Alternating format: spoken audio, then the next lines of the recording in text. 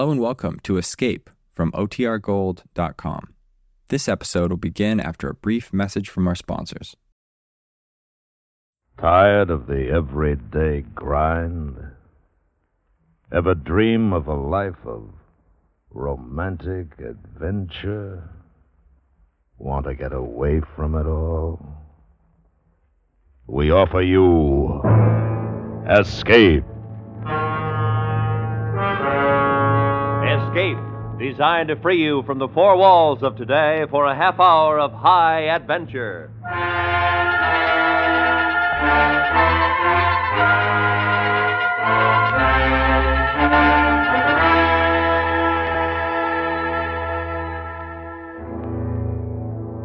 You are the subject of an experiment to make you the most powerful man on earth. While if it succeeds, from that moment, you will be forever locked in a world from which there can be no escape. So listen now as Escape brings you Irving Reese's extraordinary story, The Man from Tomorrow.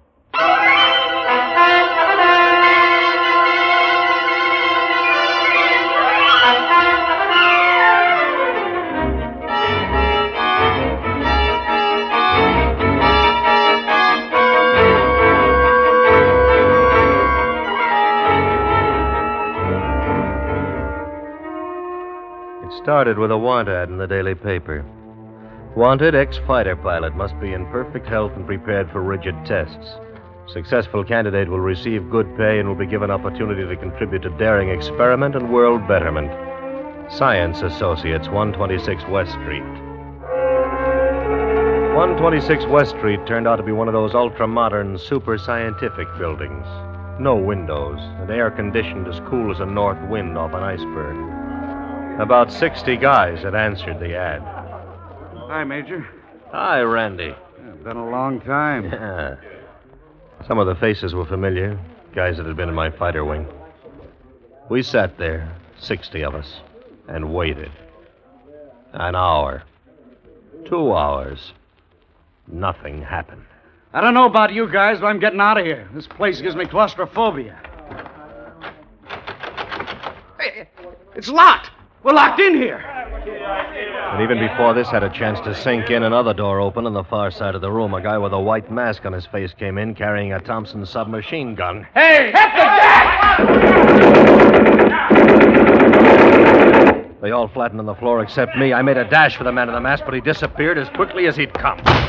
Hey, how come you didn't hit the floor, Dix? You tired of living? He was shooting blanks, couldn't you see? Weren't any bullets chipping anything. That was a gag. I don't like this. Come on, let's crash the door and get out of this rat trap. Save it, Randy. It won't do any good. They can keep us bottled up till they're good and ready to let us go. And then something else. Thick, black, acrid smoke pouring out of the air conditioning vents. And a sound from somewhere, an airplane diving. Every pilot remembers with horror the smell of burning oil from a plane out of control. It hit us way back and deep down. Some of the guys got panicky. I pushed Randy down to the floor. You get more air down here. Now relax.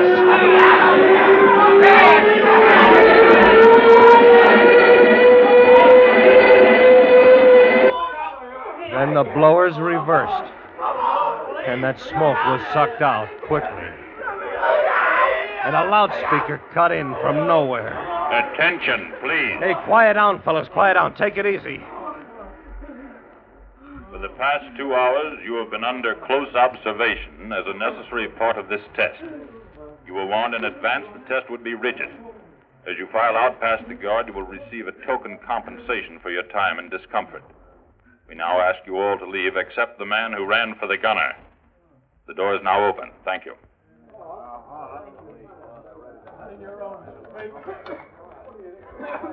Looks like you got the job, Major.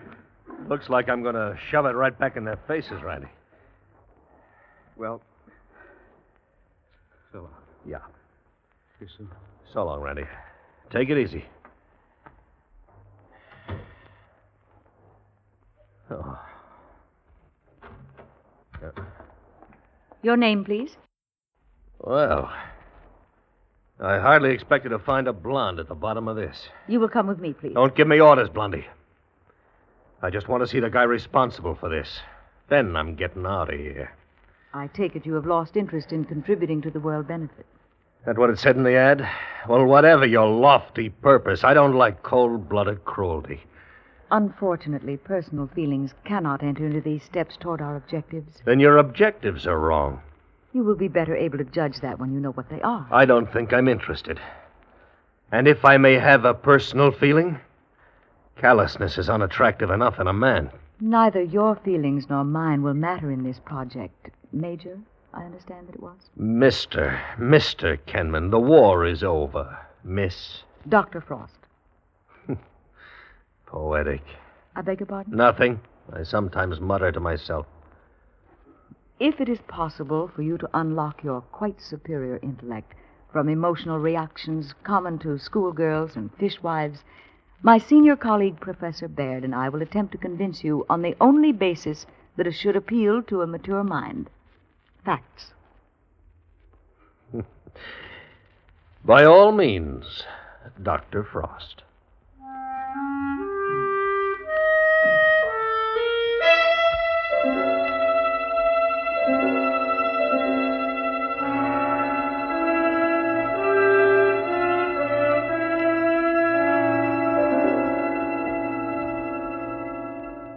Oh, but Professor Baird, where'd you get the notion of asking for fighter pilots? Simple.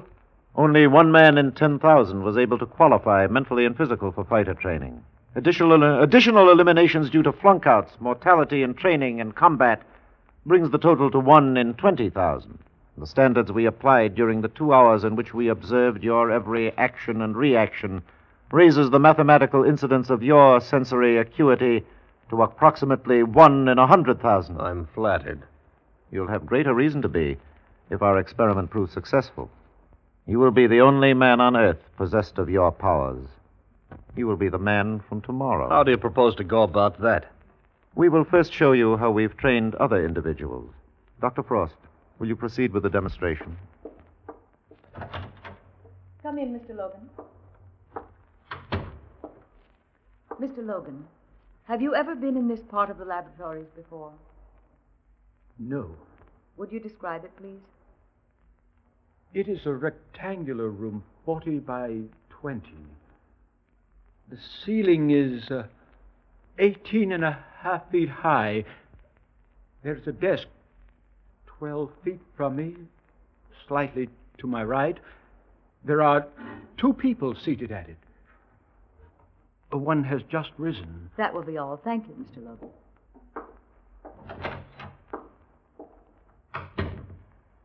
Well, Mr. Kenman? Well, it'd be very impressive if any schoolboy with normal vision couldn't do as well. Agreed. Mr. Logan is totally blind.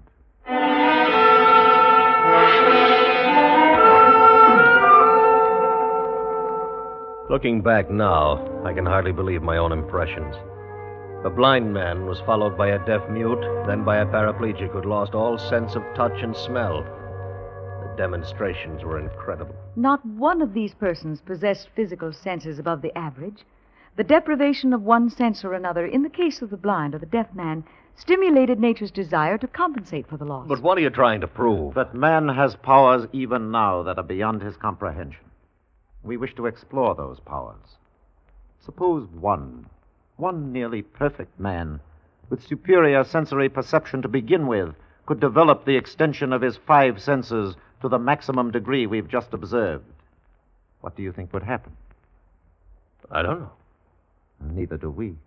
But it is our conviction that this man would also acquire a new sense, a 6th sense, that would endow him with a power never dreamed of before. Don't you think it's a dimension worth exploring? Maybe. How could anybody accomplish that? By training. By producing the circumstances that surround the blind man, the deaf man, and the handicapped. You would have to agree to cut yourself off from the outside world for 3 years. You would spend 6 months living in a pitch-dark laboratory.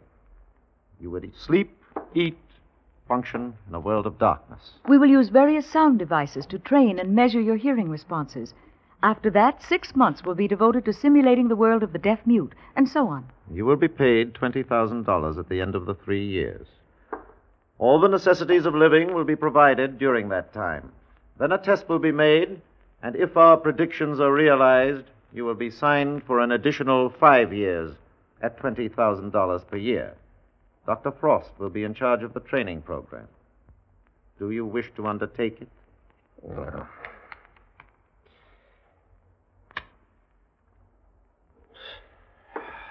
that's a pretty serious move. I'd like to think about it. You have all the facts clearly, Mr. Kenman. We would like a decision now. You think feeling might enter into my considerations, Doctor? That what you're afraid of? Afraid? Fear is merely an emotion, Mr. Kenman. I have learned to control all my emotions. I wonder. I beg your pardon? I was muttering again. What I meant to say is I agree to undertake your experiment.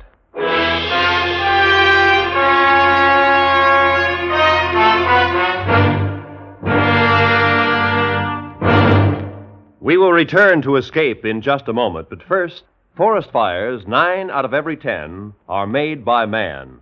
So redouble your efforts to eliminate forest fires. Crush out every cigarette. Break matches in two and grind them with your fingers. Douse down campfires and turn them over until no ember remains. Save a fortune in property and save human lives. And now, back to Escape.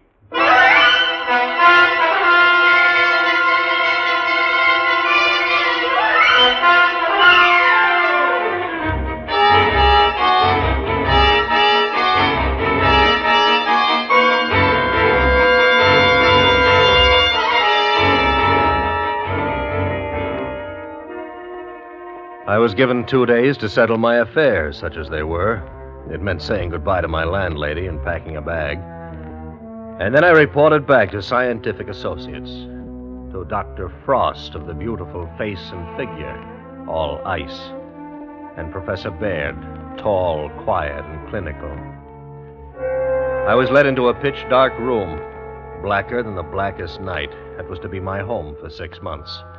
It had a bed, bathroom, closets. All I had to do was find them. I won't waste time telling you what that was like. Just close your eyes tight and try to find your way around a room that's familiar to you, and you'll get the idea. I was still stumbling around 3 weeks later when I reported for my daily training with Dr. Frost in the adjoining laboratory, which was even blacker if possible. No! Are you hurt? No, you wouldn't care if I broke my leg.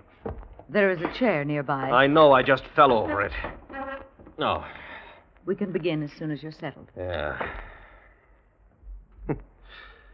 Lucky it's so dark. I'd have to apologize for wearing my pajamas. Don't you like dressing? Oh, I love it. When I can find my pants. Today's exercise will be recognition of pure tones. Here is an example.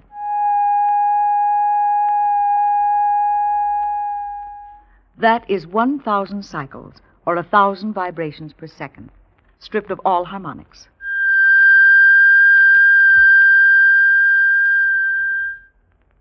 What would you say that was?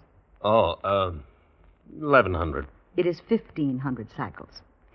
Now, please tell me when you begin to hear the next tone and what the frequency is.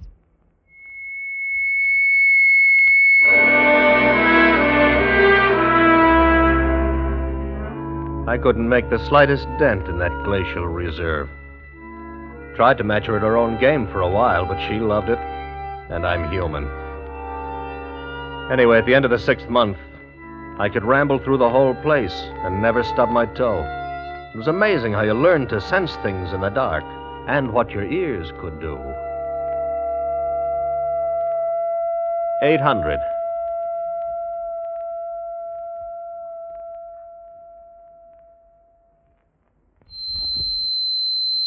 Oh, 4,000.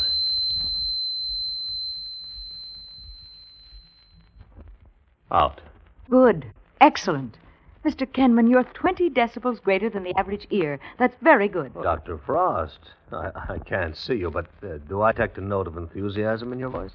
Satisfaction, Mr. Kenman. The experiment Dr. so far... Frost, have you ever let yourself go? Mr. Hinman, I'm not nearly so naive as you assume, nor have any of your innuendos or mumblings for the past 6 months escaped me. I told you in the beginning that neither your feelings nor mine would have any bearing on You this haven't project. answered my question. I am fully aware of the nature of biological stresses. In a scientific way, of course.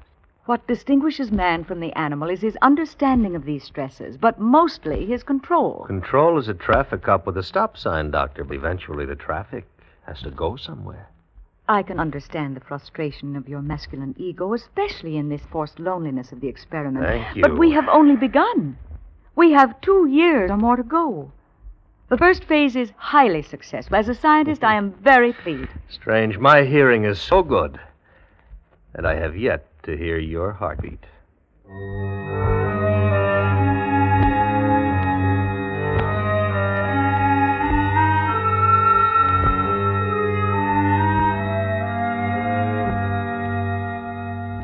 Then there was light again, but no hearing.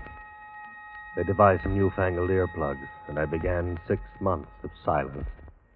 6 months of being deaf as a doorknob. Deaf, but not quite deaf, because I began to see sounds, to feel sounds, like waves against my skin. I began to hear with my body, with my pores. Have you ever touched a sound? Ever seen thunder? You get so you can look at sounds, almost see the waves they make, trembling in the air. And have you ever tried silence? Try not saying a word, not a syllable, for an hour or a day. I tried it for 6 months, until all the unsaid words piled up inside my head clung like unborn sounds at the back of my throat. Whoever said silence is golden never felt the lump of lead that accumulates inside you. Silence. Then the 6 months ended, and I felt the vibrations of her footsteps down the long hall. And I saw the door opening, a split second before you would normally see it open, for my eyes were my ears, and they were a jump ahead of what they'd ever been before. I saw her lips move, and I could read every word. In a moment, you will hear again. In just a moment. Then she removed the fancy earplugs, and the little canyon I'd been living in widened to a continent. And then her moving lips became sounds. Can you hear now? Can you hear me? Nod to me or raise your finger when you can hear the sound of my voice. Oh, I heard you 5 minutes ago. Were the plugs defective? No, I read your lips. Incidentally, I take it it's okay for me to talk now. Of course. Have I been a good boy? Have I done everything you wanted? So much so, Mr. Kenman, that we're giving you a few days' rest before we begin your training for taste and touch. Can I do anything I want? Anything, within reason. I'd like to have a drink. Strangely enough, I'd like to have you join me. Perhaps that can be arranged.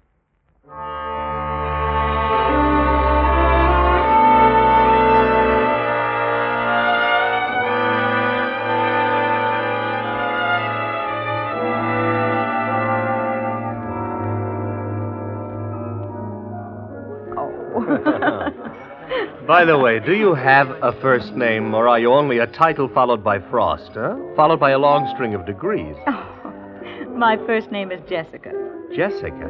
Oh, that's more like it. Jessica. After all that silence, it's good just to say a woman's name. Well, until the experiment is completely over, Mr. Kenman, it had better remain Dr. Frost. Okay. Dr. Jessica Frost, plus degrees. But when I get to take you out for a drink as a normal human being and not as a guinea pig, let's just go to a cocktail bar where they don't cheat. Cheat? Yeah. You ask for a particular brand, this bartender pours out a few drops of it and then fills the rest of the jigger with some of that cheap stuff behind the bar. How do you know? Oh, I've been trained in these little subtleties of life by a master mind. For one thing, I can spot the different gurgling sounds of the bottles. And then, too, I seem to have an uncanny knack these days of seeing around corners. Good, good. Well, despite the watered-down booze, I give you a toast. To you. You've been very cooperative about this. Mr. Kenman, I want you to know that I like you very much. Well, now I'm sure the experiment is a success because I've developed a sixth sense. I distinctly heard a lovely lady saying, "I like you very much," and that couldn't possibly have been you. Oh.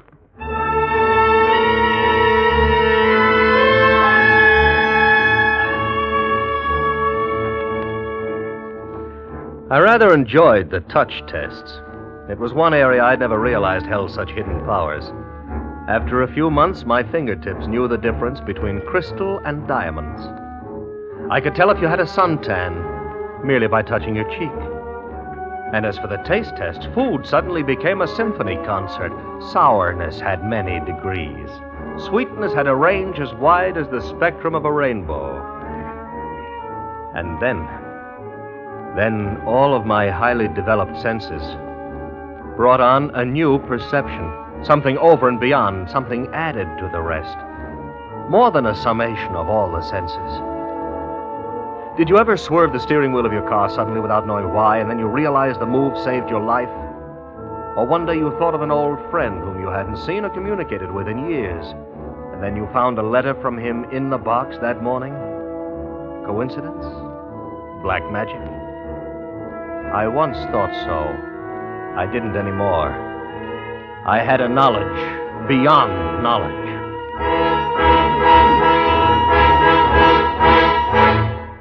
Sit down, Mr. Kenman. Thank you. Your period of training has been completed. We've taken the final tests, and we've decided to retain you.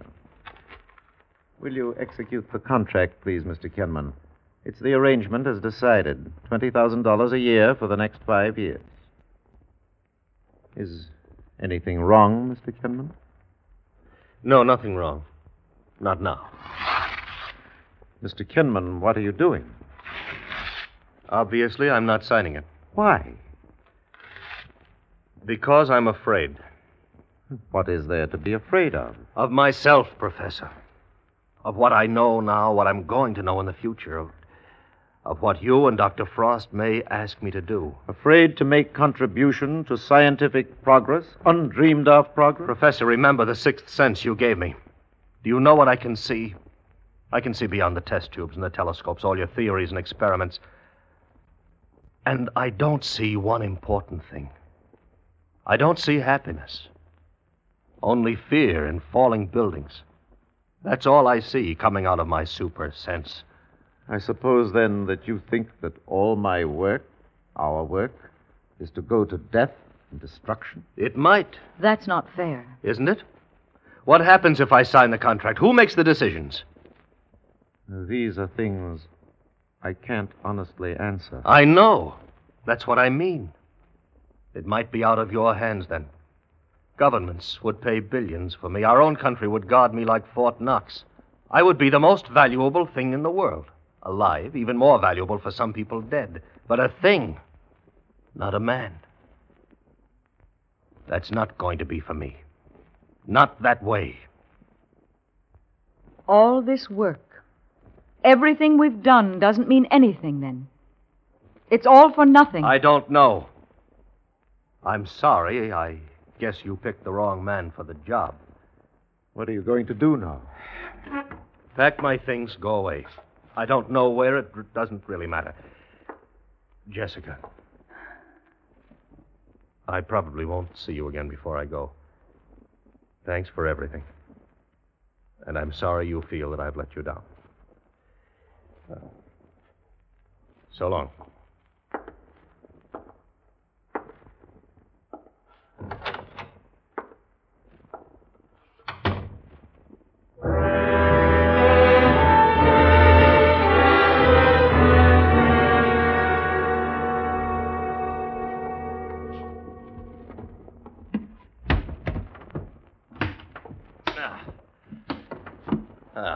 That is that. I was just going to... Try to talk me out of it. No. Yes, I was, but not anymore. Oh. I'm very glad you changed your mind. What are you going to do? I don't know. Not yet. It's kind of funny. Going out of here almost the way I came. One suitcase, hat and coat. Only difference, I've got all the knowledge of the world up here. I don't know what I'll do with it. I haven't been able to think. Not clearly. I know one thing, though. There are a lot of things I can try. What? Cancer, heart disease, a dozen other things. Yes. Might not be bad for a start. Oh, that's not bad for a start. Ah. Do you think you might need someone to help? Yes. Yes, I think I might. I've talked to Professor Baird. I think perhaps he understands. Ah, does he? Yes.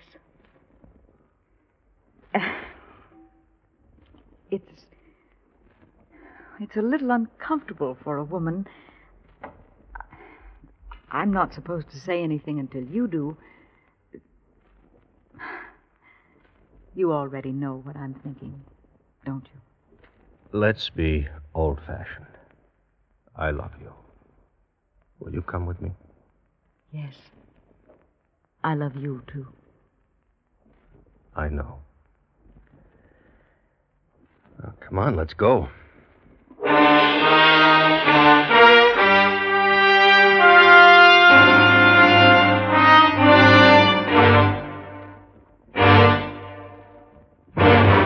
Under the direction of Anthony Ellis, Escape has brought you The Man from Tomorrow by Irving Reese, starring Lawrence Dobkin as Dix.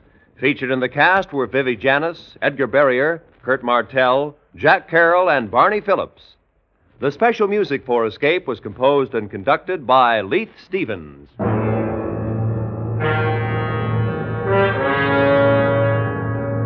Next week, we present a story of two boys and the dreadful game which they played.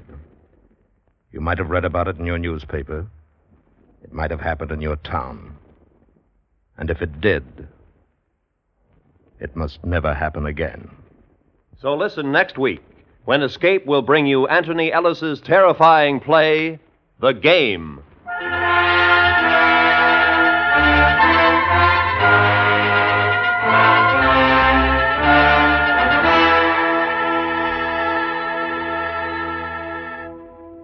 Would you be interested in the Alsop family, how it diminished and grew? We suspect you would be, for it's tomorrow night's Crime Classics drama on CBS Radio. Don't miss Crime Classics on most of these same stations. This is Roy Rowan speaking. And remember, Bill Cullen's Walk a Mile show is heard every Monday evening on the CBS Radio Network.